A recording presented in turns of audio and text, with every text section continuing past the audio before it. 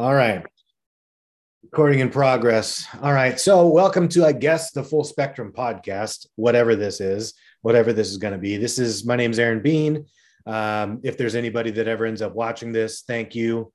I am a realtor in Bellingham, Washington, and doing this podcast, starting it up, just talking about a range of different topics. Want to talk about, obviously, current events, the state of the world, political climates, changes, movements, cryptocurrency, the blockchain, Web 3.0, and then other alternative topics, like CBD, cannabis, tattooing, music, arts, entertainment, stuff like that. So today on the inaugural episode of the Full Spectrum podcast is the one and only Ryan Bowman, also known as Rye. And Rye, would you please introduce yourself and tell our massive audience a little bit about yourself? Yeah. Well, my name is Ryan Bowman, Rye Bow on Facebook, or Rye Bow Flavin on Instagram if you're looking to follow me. Currently, I am an entrepreneur in the CBD product space, a longtime massage therapist previously, really interested in information, learning constantly. And right now I'm learning about business and the CBD space in general, looking to, evolve everyone's mind on their own personal wellness, which kind of taps into some of my past in massage. Awesome. Well, since you brought it up, do you want to just talk about that now? Talk about the wellness aspect and your new ventures and the new route that you've gone on the last couple of years? Yeah, sure. Let's shoot it out. What I've been doing recently is just trying to, I started a TikTok, which is weird because it's a whole new thing and it's outside of my typical age range, but it's been interesting working on being a social media influencer on the endocannabinoid system. Most people just know CBD and all they know is CBD is good for pain.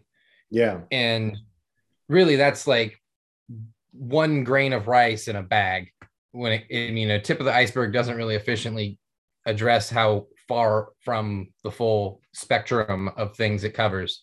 The what? The full spectrum of things it covers. Oh, nice plug. So I'm really just been diving into teaching people about the endocannabinoid system, which was recently discovered in 1988. But even though they discovered it about 30 years ago, only 8% of medical institutions in the country even teach anything about it at all. So in retrospect, I know more about the endocannabinoid system than most of your doctors know. Why do you think that is? You can go right into some politics and tie this into the rest of your stuff. In 1937 is the tipping point. Prior to 1937, cannabis was the third most prescribed medical prescription in America by physicians. Right behind after whiskey, 1937, cocaine. Right. After 1937, the Federal Bureau of Narcotics was formed, and they started to prohibit and kind of bastardize the cannabis plant in general. My speculation would be that there was a lot of pressure from players like Carnegie, Rockefeller, who were in the steel and oil industries, to really push back on the cannabis plant in general because it's so versatile and you really can't control the power of who holds it, because anyone can grow cannabis. As long as you have a patch of dirt, you can grow cannabis. Therefore, you would be a player in the game. So right. I think it wasn't so much like what we think of today as cannabis, what the cultural dogma around cannabis is, right? People think weed, right? But really what they were afraid of is hemp, right? Yeah. Hemp really, they really was super beneficial for a lot of reasons. You go back historically, it was one of the main reasons that civilization even was founded, because civilization is directly tied to agriculture. And when agriculture was really prevalent and started on mass agriculture, one of the first crops that the Chinese civilizations were using was hemp, because of its versatility in building structures, using it for fibers, using it for oil, using it for edible. Today, we know of over 25,000 different uses for the industrial hemp plant. Wow. Yeah. That's a lot. It's incredible. And so a specific compound in hemp or I guess in cannabis, CBD differs from THC, right? THC being the psychoactive compound, CBD being non-psychoactive. But I know a lot of people, especially in older generations, they still have that stigma against CBD, right? And they're afraid that because of its associations with weed. So what would you say to people who are maybe older and haven't had that initiation with CBD? I would let them know that CBD is a cannabinoid, just like THC is a cannabinoid. THC has a psychoactive property associated with it, which is activated by temperature. So you have to decarboxylate THC in order to activate the psychoactive properties of it. You can actually take it in a non-decarboxylated way and you won't have those same properties. But I would really get into the endocannabinoid system, really. Our body produces cannabinoids. Endogenous cannabinoids are produced by your body billions of times a day. There's anandamide, which is the bliss molecule, and then 2-AG. And they directly interact with your cannabinoid receptors, which you have a cannabinoid receptor, CB1 receptor, which is associated with your central nervous system. Okay. And you have more CB1 receptors in your brain than you actually have neurotransmitters. And if you take that into account, that you realize, wow, that must be a pretty important system if there's more things correlating with that in your brain than there are with neurotransmission.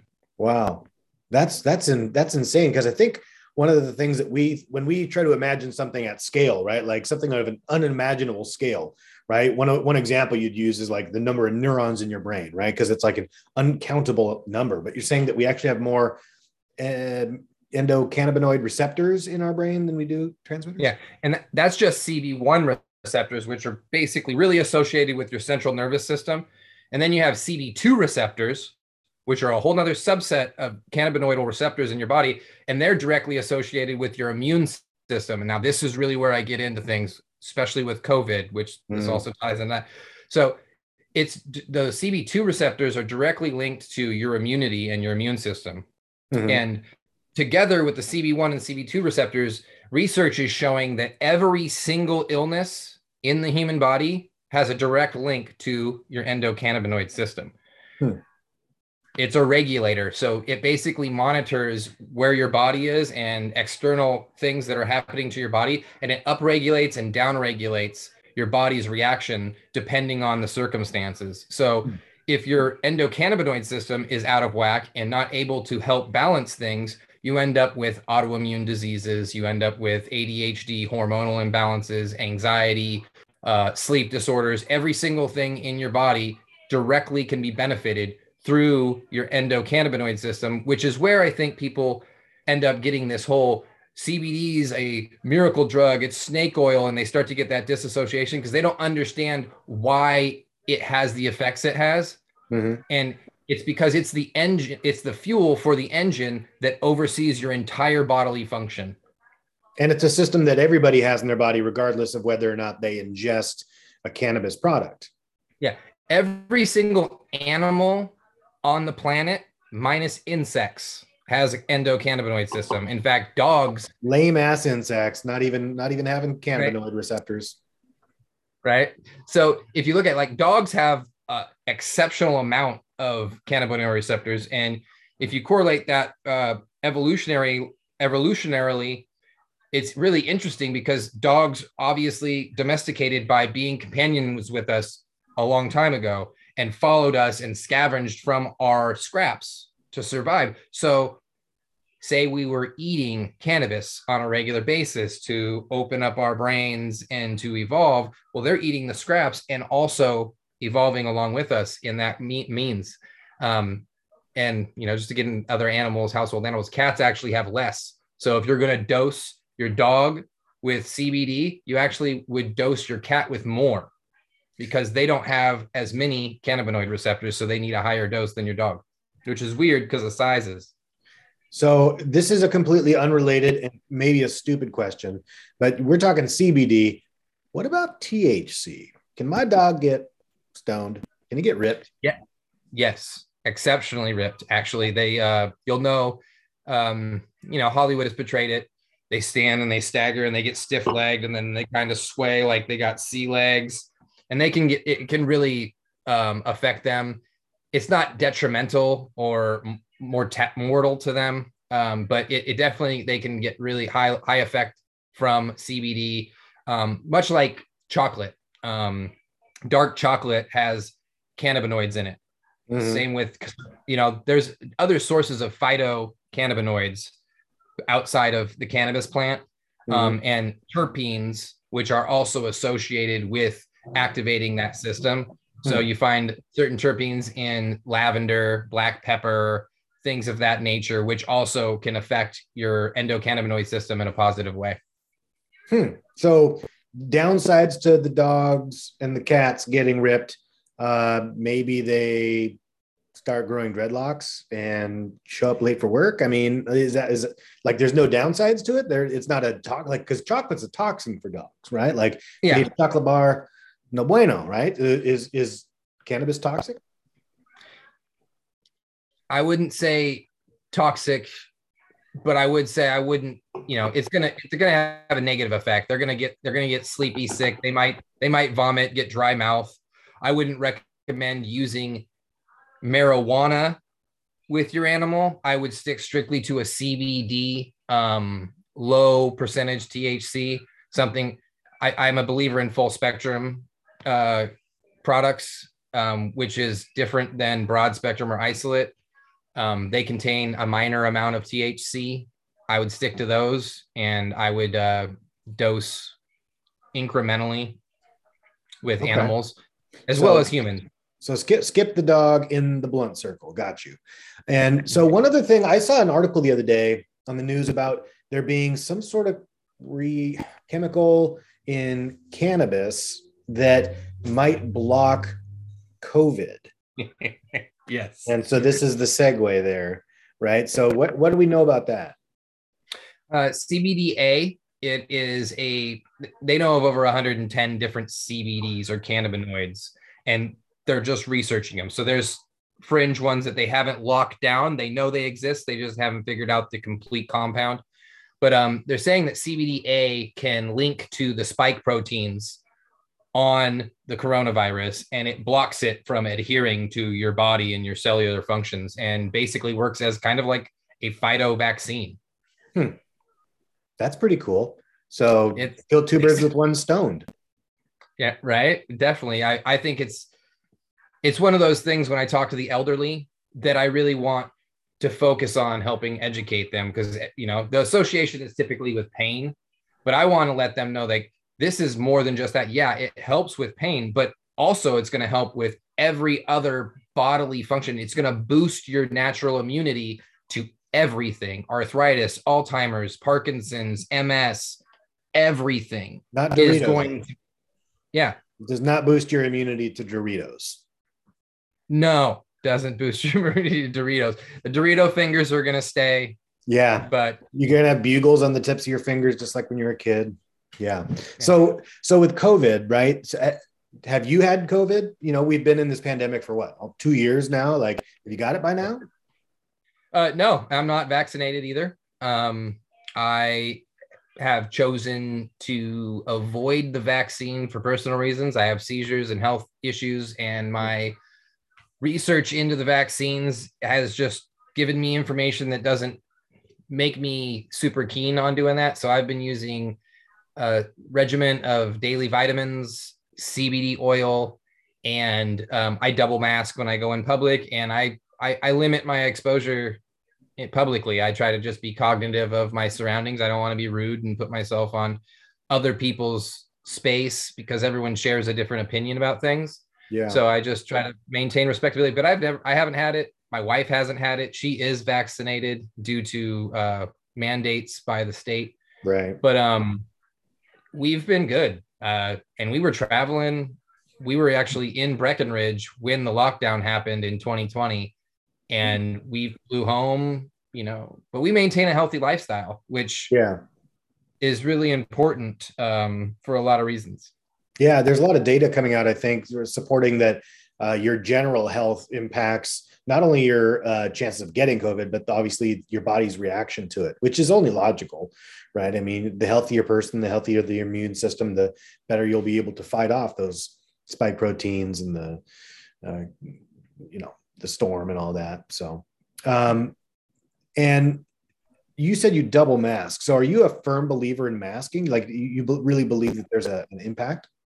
Yeah, 100%. I think that history really shows that. Before COVID and whatnot, you'd see people in Asia, whenever there's something, they'd be wearing masks, and it was very regular over there. I think that the numbers and the statistics show, when you look at the spikes in COVID and you correlate and you look at the chart and you say mask mandates, and then you say the mask mandates go away, you see a correlation with a rise in COVID cases when they take the masks away. It's very prevalent. It's obvious. So I think that, when you look at all the different statistical variables, it shows that it does have an impact. I think that people need to stop looking at things so linearly and understand that there's multiple variables that go into how you deal with things in life in general. Not just this pandemic, but the masks, along with having a healthier lifestyle and solid biological awareness of how your body functions. Again, getting back to the endocannabinoid system, I really feel that our understanding of that is more important than the vaccine. Your body is a temple. If you live a healthy lifestyle, that encourages a healthy endocannabinoid system, which obviously we've known from the history is what keeps you healthy in the long run. Okay. One anecdote about the masks. I lived in Vietnam for a couple of years, right? In the big city in Saigon. And there, oftentimes you'll find yourself in the middle of a throng of people on motorbikes, right? All idling at a red light, and there's just exhaust everywhere. And you can definitely smell, right? And a lot of people don't wear masks there. They just ride around fully just raw dog in the air out there, and it's like, if you do that, it feels like you smoke, right? Like it feels like you smoked a cigarette. And a lot of people, especially younger people, have started wearing masks when they ride around there. And I will say, I did notice a big difference, like they were high quality masks with multiple layers and filters. And they were, at a snug fit. So they were more so than just the little crappy disposable mask or like a buff, but it did make a difference. Yeah. I do an N95 mask underneath, and then I do an Under Armour mask over the top. Just because I can breathe the difference. I can tell, it's not coming in as easily, but I'm trying to be safe. I'm trying not to spread things. And like I said, I haven't gotten it the whole time. And, my wife hasn't either. And she's a massage therapist that works closely with people every single day, 5-6 days a week. And she hasn't gotten it either. I mean, I think just being cognitive and, taking your vitamins, keeping your body healthy, that's the best thing I think that you can do. Yeah, I haven't gotten it either. My partner's a kindergarten teacher. She hasn't gotten it. I'm a realtor. I work with people all day, every day. I haven't gotten it to the best of my knowledge, right? Maybe I got it and I just had no symptoms, and now I test negative. So who knows, right? I haven't taken that antibody test. I probably should. But let's transition to cryptocurrency, because I know that's another field that you're passionate about. And a lot of people these days are not just crypto, but a lot of other blockchain projects like NFTs and Web 3.0. All these different things that run off the blockchain. What do you do with crypto? Are you an investor, or what do you do? Yeah, I'm an investor. I wouldn't consider myself a trader because I staked everything. Originally got in to do trading and whatnot, but right off the bat, did some research and invested in some super high quality coins right off the bat. I got in on Solana at $40. I got in on Avalanche at like 50, and I dropped a decent chunk of what I had to play with. I had a total of maybe like $7,500 to get started. Mm-hmm. And I hit right off the bat, and I didn't want to move off of those coins. The metrics and the way I was looking at it when I evaluated the coins I was getting to, I looked at the technology, how many transactions per second these technologies could push. and what their capabilities were. And that's what led me to Solana early. Also, same thing with Avalanche.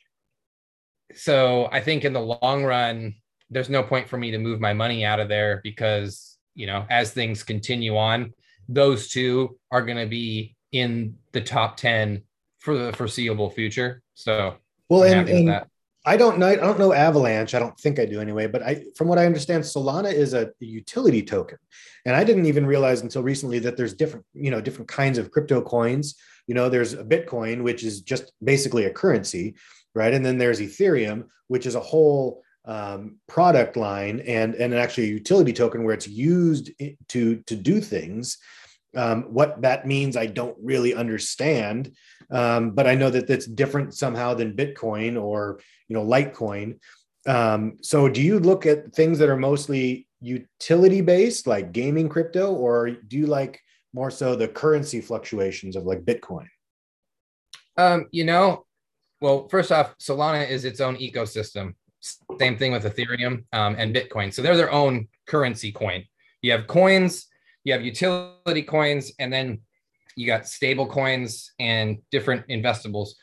I look at coins. Bitcoin, always a killer. Like if you can get to a Bitcoin, just stick with Bitcoin. I follow people like Michael Saylor, Raoul Paul. These guys are top of the game investors, and those coins are always going to move up. Utility coins, I like the idea of utility coins. There's a lot you can do with that. You can be like, hey, I'm going to hold this many coins in this utility that offers this service, right? So I have 100 Uber coins, right? So that's what I have each month, and I can spend those on Uber rides, right? But if I run out of grocery coins, I can exchange my Uber coins through a transaction process and move them over here. So, but I have a question about that. Well, doesn't that just add an unnecessary step when you can just do the same thing with money? Like instead of moving my grocery coins to my laundry coins, like how about I just take this dollar I have in my hand and do it that way? That would be a coin. So that you're doing that with Bitcoin, Ether, Solana. Those solid coins work outside of that. And then utility coins work within certain ecosystems. Like Solana has its own, think metaverse, right? Mm-hmm. So you go into the metaverse and you're in the country of Solana. You're in the Solana ecosystem playing in Solana. Like Star Atlas is a Solana-based game. Okay.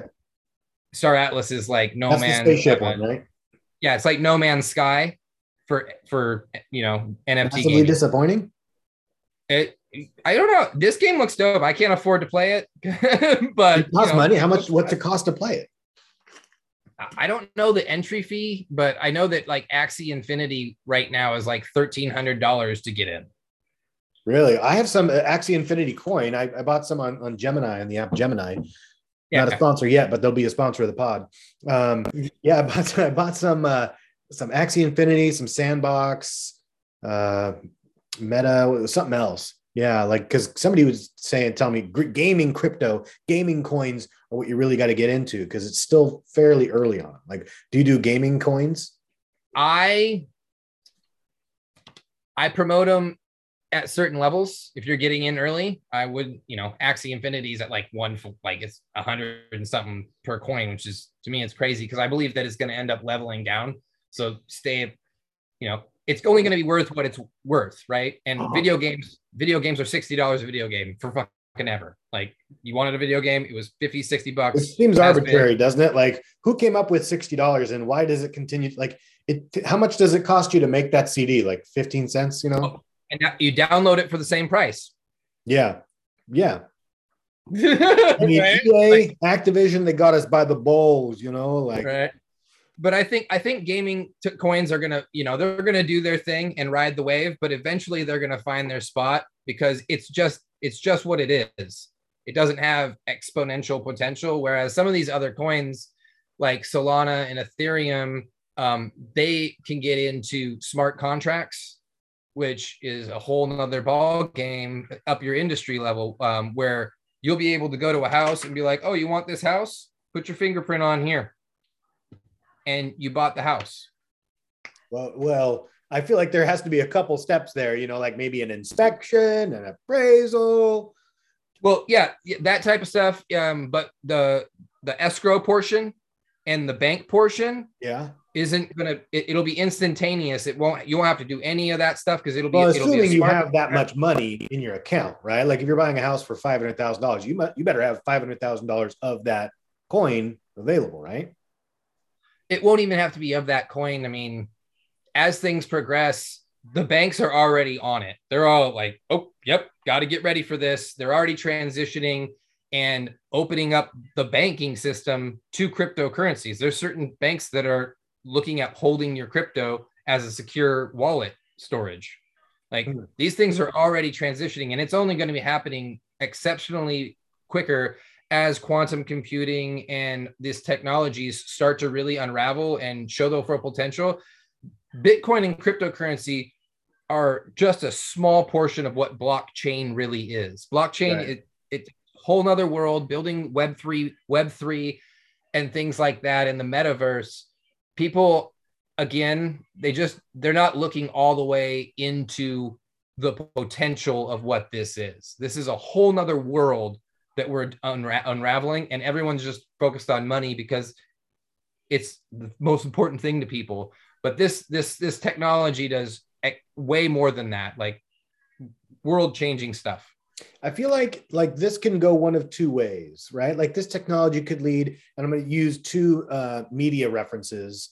It could go like the good way, where we end up with a society like from WALL-E, right? The Disney animated movie, where humans are just like these, we just sit on these flying lazy boys and we engage with these screens, and we're just in the metaverse, and our physical bodies don't matter at all, right?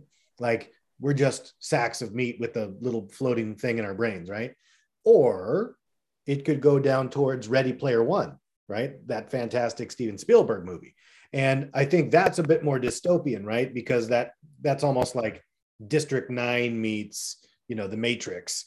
But in that one, the people in the lower classes, they're, at least the young people are yearning to just engage and live in this alternate universe, this, metaverse, for a lack of a better term, right? It's like, which one are we going to go down? Which one do you think would be more likely? I think that those are both adaptations of futures that are driven by boomers and people that created this dystopian society we live in today, focused on greed and monetary capitalism. We're already dystopian now. Yeah, 100%. I think if you look at the economics of the situation, I've been discussing this in depth with people recently, and it's horrible. The outcome, I have a 21-year-old brother. Last week, we were at a family dinner, and my grandmother was like, why aren't you getting ready to have kids? And he straight up said, I can't have kids. I can't afford to have kids. He makes $17.50 an hour, which means working full time after taxes, he only makes about $2,300 a month. The average rent in Washington State is $1,400 a month. If he was to have a child, the average monthly childcare is $1,100 a month. He's already in debt just for paying rent and taking care of his kid. He doesn't have money for food. He doesn't have money for your cell phone, your internet, car, all those other necessities that we've built into society. So if people don't understand the dystopian platform we're in, they're just naive, and they're cognitively dissonant because they don't want to take accountability for the problem that we've all created. I mean, I'm just as responsible because it's not different, and I'm a part of society. I haven't done enough. I haven't been loud enough. I haven't put my foot down in a way that, changed the world, because it is here. We're all a part of it. It's a collective, and we collectively have failed and allowed the numbers just don't make goddamn sense. Yeah. And it's kind of weird because we're living in this paradoxical time where we've talked about, like, over the last 4 years, the stock market's been insane. It's been booming. More people are making more money in the stock market than ever before. And due to apps like Robinhood and mobile apps with TD Ameritrade and all these free brokerages, anybody can engage with investing. And then crypto comes out, and you got this whole new class of wealth coming up where you get these young people who are taking relatively modest amounts of money and turning it into great wealth. And you're seeing that little ballooning segment of prosperity. And yet at the same time, we're seeing widening, economic disparities, income inequality. Elon Musk, love what he does, love his innovations and the things he does for the world. But also it's hard to like reconcile that with he made $100 billion last year, and in his, and obviously that's not in his bank account, that's in his net worth.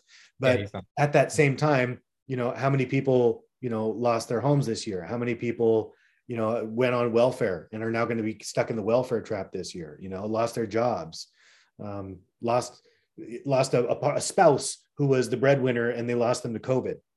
Right. And then now this is a single parent, right? Like, it's hard to reconcile that. It's like, are we doing well or are we doing shitty? I think you got to look at who's telling you the storyline and who's giving you your information. One, today we're fed by, a propaganda machine that is given a name such as news. These news agencies, I think it's criminal. They shouldn't be allowed. You shouldn't be allowed to use that in your title if you don't have factual information. And we all know that doesn't matter. CNN, Fox, MSNBC, they're all full of shit. I'm not partial here. I think some of them are more full of shit than the others, but yeah, I mean, they're all full of shit to a certain extent. Yeah, they might as well be TMZ or the National fucking Enquirer. I mean, it's whatever's going to get our following to stir up more. And it doesn't matter what it is. They'll go all the way off the deep end. You got Chris Como, you've got freaking Tucker Carlson, and they're just flaming assholes that are just saying stuff to get you to click or to talk or to watch. Oh, yeah. Doesn't matter if it's true. It leads. Yeah. And that's not news. News is facts. This is what's happening. And I think what's really happening is it's not just a widening gap in income equality. It's a widening gap in perspective. I think I'm 38 and I think I'm kind of in the middle of that transition. I think you got this boomer generation of people that are cognitively dissonant of their accountability in creating this problem. And they just deny it. They blame it on the youth. They're lazy and they don't work. But the fact is they actually work more hours per week than they actually worked ever. It's not even close because they don't make enough money to survive. Right. So they have to work 1 to 2 jobs and still barely make it. So they're making up stuff that's not actually factually true to make their reality okay, because they don't want to face the facts that, yeah, we allowed climate change. We allowed the climate to get raped to pad our pockets and to produce this income so that we can have this retirement. And we left nothing but problems for the youth and an inability to get there. Palm Springs is so nice. Have you ever played golf in Palm Springs? I mean, had a cigar, maybe some scotch, wearing a polo and some khakis. No, not Palm Springs. I've golfed on some nice golf courses in my time. I love the stick game. Those golf trips are funded by the blood and the devastation and the greed that they've, made their money on. But also not gonna gloss over the fact that as the baby boomer generation dies off, rest in peace, they're going to initiate the largest transfer of wealth ever in the history of humankind as that money trickles to their descendants, right? Like Generation X or millennials like you and I. So, it's just a waiting game, right? Time's on our side. But it's not. Unfortunately, there is a doomsday clock that went forward 100 seconds under the previous administration, which is way farther than it ever has. They came up with a doomsday clock right after World War II. And it was kind of a timeline on how long the world has before it just goes to shit. Nuclear disasters or what? According to physicists, scientists, a collection of smart people. Smart people with big brains. Yeah, with the big brains. It was after Hiroshima and whatnot. They started calculating like what would happen and what the doomsday clock is for atomic warfare. And that's taking into account things. And then they added climate, and the way we've approached it is we're inefficient in how we approach these problems, because we're trying to balance the solution to the problem with and maintain capitalism. And the fact is, things have to change. People these days, especially in American society, it's Republican, it's Democrat, it's maintaining democracy, but it's like there was something before democracy, and then someone decided this is what democracy is. We need to again change it and come up with something new to deal with today's problems. And we have to drastically change out of that in order to address a lot of these problems if we're going to get all of them taken care of: economics, climate. So you don't believe that democracy is a viable way forward? No, I don't. I don't think that democracy is I don't think democracy is real. First of all, in order to have a real democracy, you have to have an educated populace. I believe that was Aristotle or Plato. And we don't have an educated populace, especially in America. I mean, people in America, we rank like 28th in the world in education. Like Probably. People, we have flat earthers and, QAnon supporters and people that believe things that are just not simply true. They're allowed to vote. So we don't have the ability to be a democracy. We have to really put some more attention into our education system and making sure that the people that are collectively making decisions on how our society moves forward are reasonable. They're not going to say, no, I want to build a giant church and all the money goes to the church. And if you're not part of the religion, that has nothing to do with democracy, right? No, but it's a decision. It's where their mindset is. And we have so many different people with mindsets that aren't based in reality. But I don't think we have a monopoly on that. Those people exist everywhere, right? And it's like, yeah, I agree that you can never have a perfect democracy, because technically what we have is a republic, not a democracy, because people don't directly vote. Like it's complicated and wonky and all that. But like democracy, republic, I think the point is that it's like the ideals, right? The ideals that the government runs by and for the people. Right now, we can have a whole nother argument and talk till our faces are blue about how that's all bullshit in reality and that it's not for people, right? But that's at least what the system is supposedly structured on, right? And we do have this voting system, and it's not like Russia, it's not like North Korea, where or when I lived in Vietnam, right? Like they had voting, but it didn't matter what you put on the voting ballot. Like the the communist person was going to win.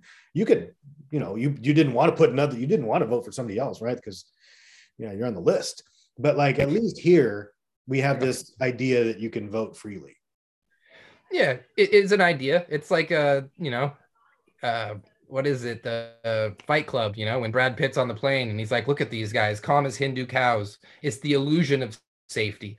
Like, yeah, put the oxygen mask on. It's going to save you as you tumble down to the freaking hard surface and you explode. It's an illusion of choice. It's an illusion of being a part of something.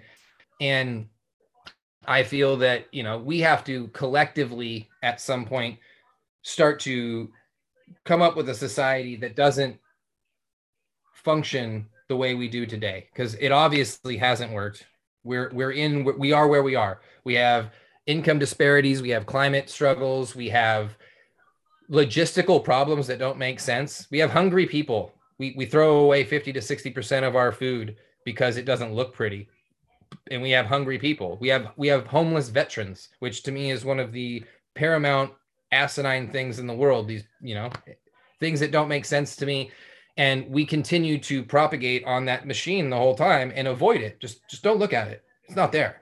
And it's a simple fix. Stop throwing away the food. If it doesn't look pretty, make soup out of it.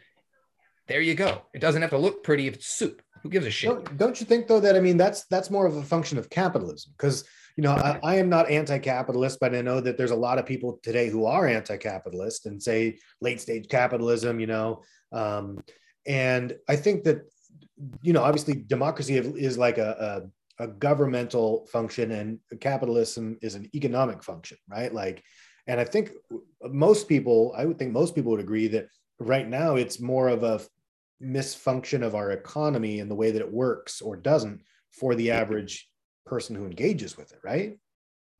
Yeah, but I think that what's happened is the democracy has been eaten by the capitalism, and you have lobbyists who are and corporations voting and things like that. So this democracy is no longer what's running the thing. It's the economy is running America, has been for a long time and way longer than people want to understand. World War I, World War II, the economy went through the roof. Why? Because we run on war. We make weapons. It brings in money. And that's why we're perpetually at war with everyone all the time. It doesn't matter. These economic reasons are what drive our government to make choices all the time. The reason we throw away the food, planned obsolescence. After World War II, we got a whole bunch of Nazi economists who came over and convinced us that, you know what, this mop right here, you can use that mop for a lifetime. No one's ever going to buy a mop again. So that mop business is going to go out. So we made Swiffers because they break and you need a new piece and you got to redo this. And now you got to buy new pieces and that business can stay in function. It's like, is that the best way? Or should I just get a mop, have a nice mop in a bucket, and it lasts me a lifetime, right? But how do you avoid that, right? Because like, if you have an economy that is truly stagnant, where no new products are created, there's no new generation of ideas because you've got everything covered, right? Then you're going to stagnate and you don't get that growth. And any economy needs growth. Any company, any country needs growth, right? If you're going to run the country on the economy as a primary, engine, that's what we do. And that's why we have these problems, because the economy is paramount. Humanity, human value, the value of time is not paramount. We have the coin as is paramount, and it's not innovation. We stagnated innovation because innovation would have taken away business. It doesn't mean you can't reinvent the mop. It just means you can't reinvent the mop with 15 pieces and a mop that breaks. You can make a more sturdy, more effective mop. It just it doesn't have an economic drive behind it. Give me a mop that lasts a lifetime, that does a better job than the other mop that lasted a lifetime. Mm-hmm. It doesn't mean that innovation has to stop. It just means that it has to be driven by a different engine. And the engine needs to be value, humanity, environmentalism, things like that. You just have to value things differently. And our value system in this country, hard, though, because that's like deep at the core of what makes each individual person who we are, right? And like, you might value that and I might value that, but there's a lot of other people out there who don't give two shits about that, right? And you can't take out that element of greed or envy or competitiveness that a lot of people have that drives them to do things that end up being negatives for other people, right? Yeah, America, we get that. It's a beauty. And I think everyone gets to make their choice. Vaccines, choose. I don't think you should mandate any of that shit. People get their choice, but you also have to integrate that with others. Like, just because I don't, I'm cognitive, I let people know, hey, I'm not vaccinated. Can I come in? If I'm not allowed in, I just don't go to that business. And I respect their decision 100%. And in your terms, yeah, they should be able to make what they want to make. And then you have competing values, right? It's interesting because I love hearing that from you, because I feel like that's just such a rational and like logical point of view, right? Like, I'll make my choice, you make your choice, we all live with it. And, like, we live with our decisions, right? But I see all these examples of people who chose not to get vaccinated. And there was a business that has a stated policy, like, you have to wear a mask in the store, right? And people come in, they don't have a mask, and like, well, you're discriminating against me because I don't have a mask. It's like, what happened to that old no shirt, no shoes, no service sign, right? Like, I'm a business, right? And it makes me think, it's so hypocritical, but it makes me think of there was that bakery, I forget where, like maybe Colorado, and there was that gay couple. The gay couple. Yeah. And it's like, okay, so if you're going to support that bakery having the right to refuse service to the gay couple under like freedom of speech or whatever, then you better support those businesses who are saying you need to wear a mask in my store, because that's their policy and they get to make that choice. But it's so hypocritical that now all of a sudden those same people that were like, nah, they don't have to bake the gay cake. Now they're like, you're discriminating against me. Yeah, it's more complicated again for me, and I think, again, it comes down to education, being able to have good educational systems that create open dialogue like we're having right now, That doesn't happen. You get taught what you get taught. This is what it is. My younger brother went to a Christian school and he came home. My parents paid extra for it. And he comes home with this book that says the world was created 4,000 years ago. Right? Because that's what the biblical shit told him. Oh. And it's, that type of science. And that's what they knew. And if they argued in school, there wasn't a discussion about it. It was like, no, go get out of class. We need to be able to have an educational system that allows for those discussions. I should be, and they should be able to have a discussion in class and tell me that it's 4,000 years old. Okay, support your argument. Let me understand where you're coming from, and then I'll have a discussion. The art of debate and actual debate should be part of education, and you should be able to go in there and disprove it because it's science. It's the scientific method. Things have been disproven. They thought the world was fucking flat until they were proved otherwise, right? And until then, that was acceptable and it was fine, and I'm all for it. But someone took the balls and took the initiative to go out and figure it out, and then came back and they were like, check it out. We need to keep doing that on every discussion, this COVID thing. People get so emotional, it's like they tie some personal value statement to the result of that argument, right? Like, oh no, I can't be wrong because then that means like I'm bad or there's something wrong with me, right? Like people need to just think like a scientist, right? In all things. And that might sound dry or boring, but like that's the only way that we will find the best solutions to all our problems that we're facing right now is we got to look at it rationally. Like, have you seen that movie, Don't Look Up? Of course I have. Yeah, it's like these scientists, these rational people are like, we are going to die if we do not do this, right? And they're like, yeah, I don't know. I mean, like, it doesn't seem like that big a deal. And then all of a sudden there's the economic incentive, and then no spoilers, but I love the way it ended because it was like, that's what would fucking happen. Yeah. You mean it's not 100%? 99.8. Okay, so it's not 100%. Yeah. No, it was fantastic. I think that it was scary. It was scary, fantastic, because that is the world we're dealing with, that type of perspective on things, which alludes to what I was saying earlier. And that we've got to figure out how to change that. And it's got to be a drastic change. It can't be incremental. We're in a weird time period, you and me, where we're the decision makers when these boomers do pass off. They're going to pass that wealth to us, but it's not going to matter. We're not going to have a timeline where that wealth's going to matter for us. We have a limited time. That's very cynical. How much time do we have? Oh, if you're looking at and you're trusting science and the numbers, 2045, you're looking at like really bad scenarios where infrastructure and the world is going to shrink into little tiny pockets of civilization. And 2050, breathable air, like things that breathable air, bro. Like, look at California. They don't have drinking water because of capitalism. They sold it all to Nestle and to people that bottled it. Shit. Right? Like this, and people that they take it for granted, but it's good. The next thing is breathable air. Look at Washington with the fires. Yeah. What do we have? Like a month, six weeks where the breathing air, due to our inability to logistically maintain the wilderness, which is really simple. Like, you want to employ people, go pick up the undershrubs and the fallen branches. There you go. Just go pick it up and reuse it, ship it up, make it. There's useful ways to fix that problem that we just don't do, because I was just driving down the freeway today and I was looking at the median in between the two directions, and there's trash all over the place, right? Like, you don't see that in other areas. It's like, how about we start a program where you can get paid minimum wage, I don't know, $15 an hour, and just clean up trash, right?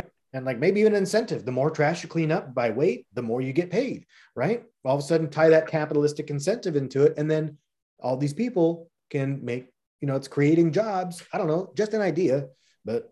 I have a SACS program that I literally have worked on. I have a whole thing on it. It's a sanitary assistance committee, and it's a homeless initiative doing just that. You say, look, we'll provide you, here's a place where you can come pick up bags and gloves, go pick up trash, bring it back, we'll give you food, we'll give you a hot meal, and you incentivize them. And it works on a lot of different ways psychologically, because then people see, instead of homeless beggars and people out panhandling, they see them out picking up trash, and they get a different perspective on these people, because a lot of the times, they're not all drug users and abusers. Some of them are just bad. Life sucks sometimes. And that's where you end up. And it makes for a difficult outcome. I myself have been homeless 3 times in my life. I'm not a waste of space. I'm not uneducated, but life hit me. I didn't know how to cope with it. And I got, I luckily pulled myself out of it, but some people don't. Yeah. And, we can provide them structural ways to do that. And then, logistically connecting them with programs that we have that just don't work because they're not operated efficiently. We have all these programs that are sitting there and no one knows they exist half the time. Like, a lot of the time, people don't realize there's programs where if you're homeless, you can get a free cell phone. I wish I could get a free cell phone. Yeah, right? There's iPhone 13. I don't know if it's that nice, but it's pretty fucking nice. Really? But there's all these programs that are they're disjointed and they're not logistically put together. And today, with the stuff we have, we can easily take care of logistical problems if we just took the people. I think we misuse our greatest resource, which is people. And we don't really use them functionally. We have universities of our best or our brightest. And why did we go to Pfizer or Moderna for the vaccine? Why didn't we just be like, hey, we're going to dump that money into a university, a few universities, and say, figure it out, and put our best and our brightest? They couldn't have done worse. No offense, but we put trillions of dollars into Johnson & Johnson only 1 year after they were sued for talcum powder and knowingly given women ovarian cancer. Talcum powder gives people cancer? Oh man, yeah, you got to get on that one. Yeah, Johnson & Johnson, they got sued. They knew for like 10 years that they were giving women ovarian cancer because of baby powder. They got sued and they lost. They got smacked. I mean, Pfizer, if you look up the biggest court payout in the last 20 years, Pfizer in 2012 for knowingly giving out a prescription that caused some sort of disease. Yet these are the companies that we threw trillions of dollars at to come up with our vaccine when it was an emergency. It's like, we should have given that money to Monsanto. Yeah, because I know Monsanto's got some devious shit out there that they can use that would probably kill COVID. Just kill us too. Yeah. Or Halliburton to rebuild everything. So, I feel like if we were using our universities properly, we would benefit more, because these kids, their incentive is education. Their incentive is maybe not having student loans and being in debt. And we can we can incentivize them by saying, hey, go to work on this first. University to come up with a solution gets a Bell Prize, boom, or none of the people in that department have to pay for their student loans for life, whatever. Mm-hmm. And we can take advantage of these people. They're so much smarter than we were, and we weren't dumb. But these kids today, they're stupid smart. They've had access to technology, the Library of Alexandria right here in front of our faces, and they can buzz through it so fast it's ridiculous. Yeah, we got to take advantage of that. Yeah. So let's finish off with a real quick segment on politics. Everybody likes talking politics. So there's some big elections coming up, right? We know that the Democrats managed to get a 50-50 with the Senate and got the tiebreaker with Kamala. And we know that there's supposedly this red wave going on right now in the House of Reps, and it's swinging red. What do you see happening? Where do you see the momentum going? I see the same soap opera playing out that's been playing out forever. It's going to go, the Reds going to get back. They're going to go ahead and make some changes by 2024. It's going to look like, the Republicans were the saviors of everything. And, all they're going to do is bring us back to a mediocre status quo. And it's just going to go right back because, the Democrats are a joke. I don't believe in either party. I think we are in illusion of a choice consistently this country. And we don't have any saving grace outside of an unknown person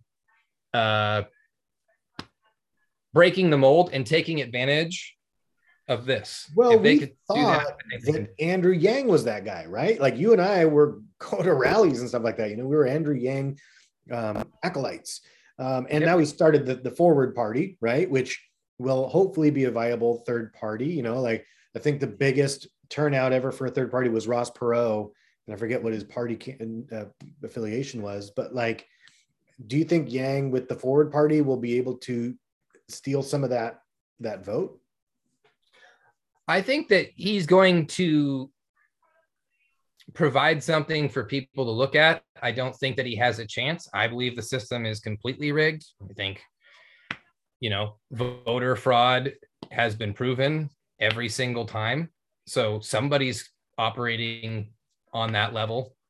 I don't think that, you know, coming in as an outlier is going to be a winning tactic. I think if you're going to do something, you have to completely come out of left field and take advantage of social media, viral marketing, and go about grassroots in a holistic way that nobody's done, not even Bernie. I think you've got to take the momentum that a Bernie Sanders created and Andrew Yang created, and you need to go on and modernize it.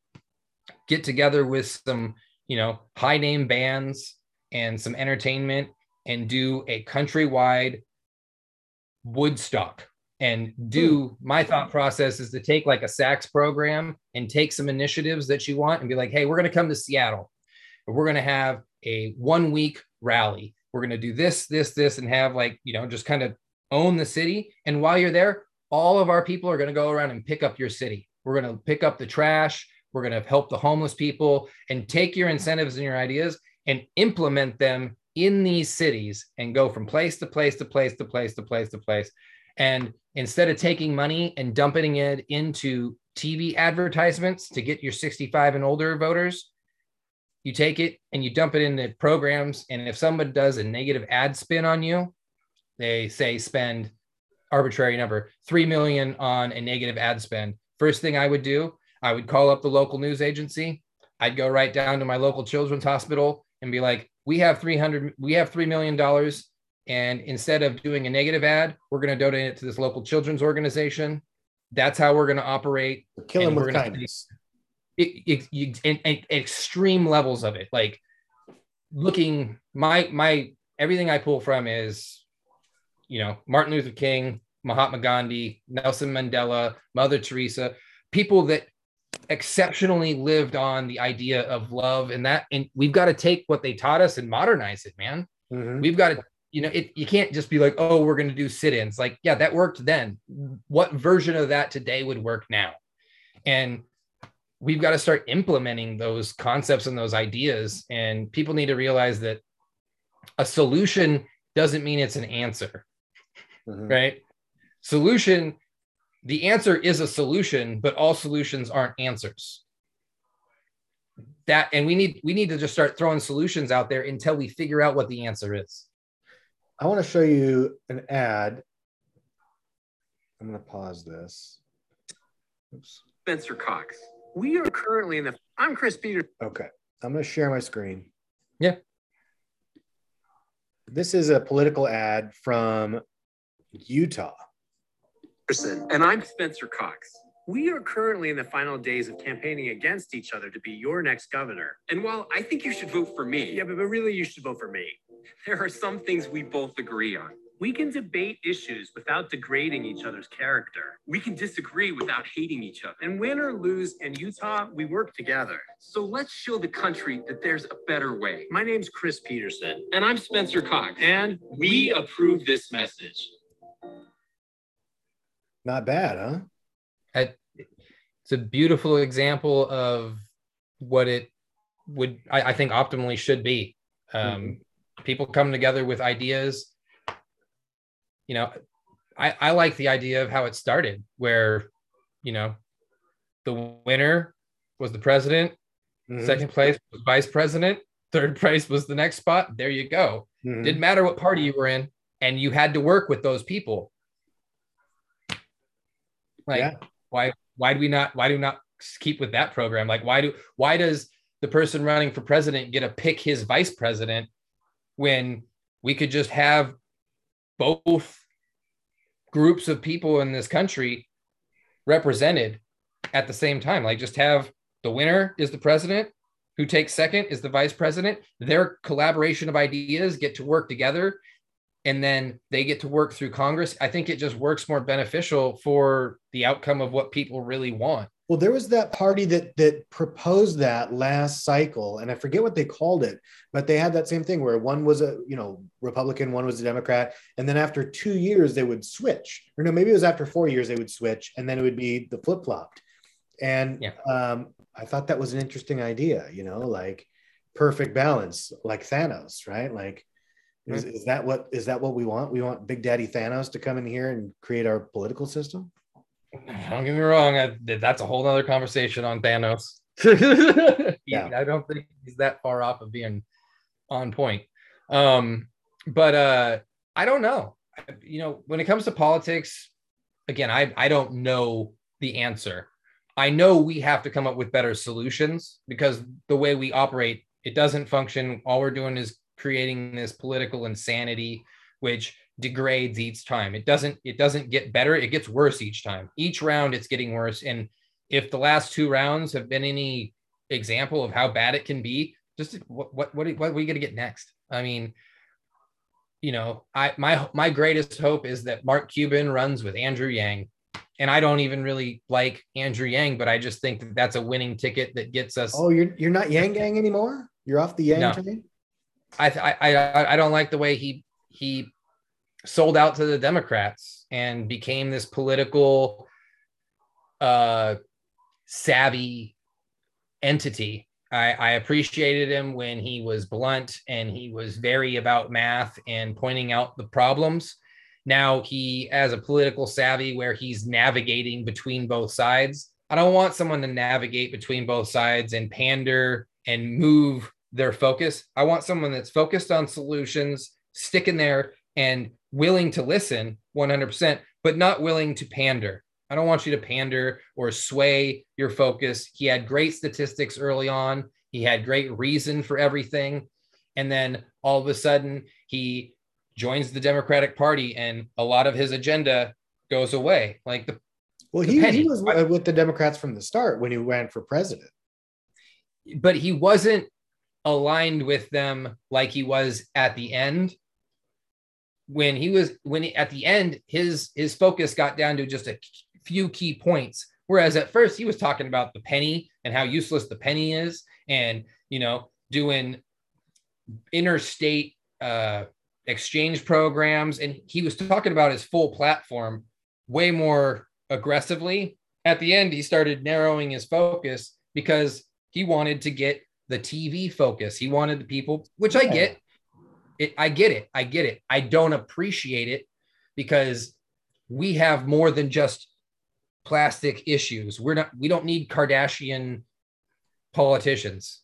And that's what we have. We have people that are just going to focus on what get the clicks and gets people to do this. We need people that are outside of that. I don't want a popularity contest. I want an intellectual contest. I want people that are willing to look at it from a scientific point of view and come up with the best solutions. But don't you think that he made a business decision and that he knew that if he had stayed that course from the beginning, that he wouldn't have even got on the debate stage? He would have been like Marianne Williamson, a joke. At least he got some semblance of legitimacy, enough so that he could run for mayor and now has this sort of cultural cachet.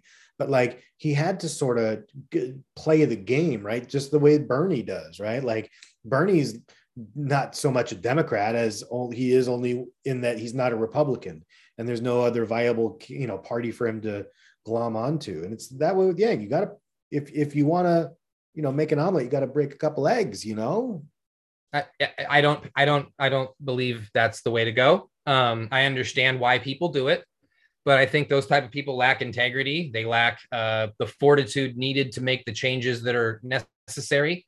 If they're not willing to stand on the platform and speak their mind and stand up for the major changes that are needed, and they have to back off because I got to be part of this popular crowd because they're what's going to get me forward. My ideas and my stance isn't going to be enough for me. Then they're not the person we need. That they're not going to be able to execute the exceptional, heroic things that are needed today. So, unfortunately, are there any politicians you like?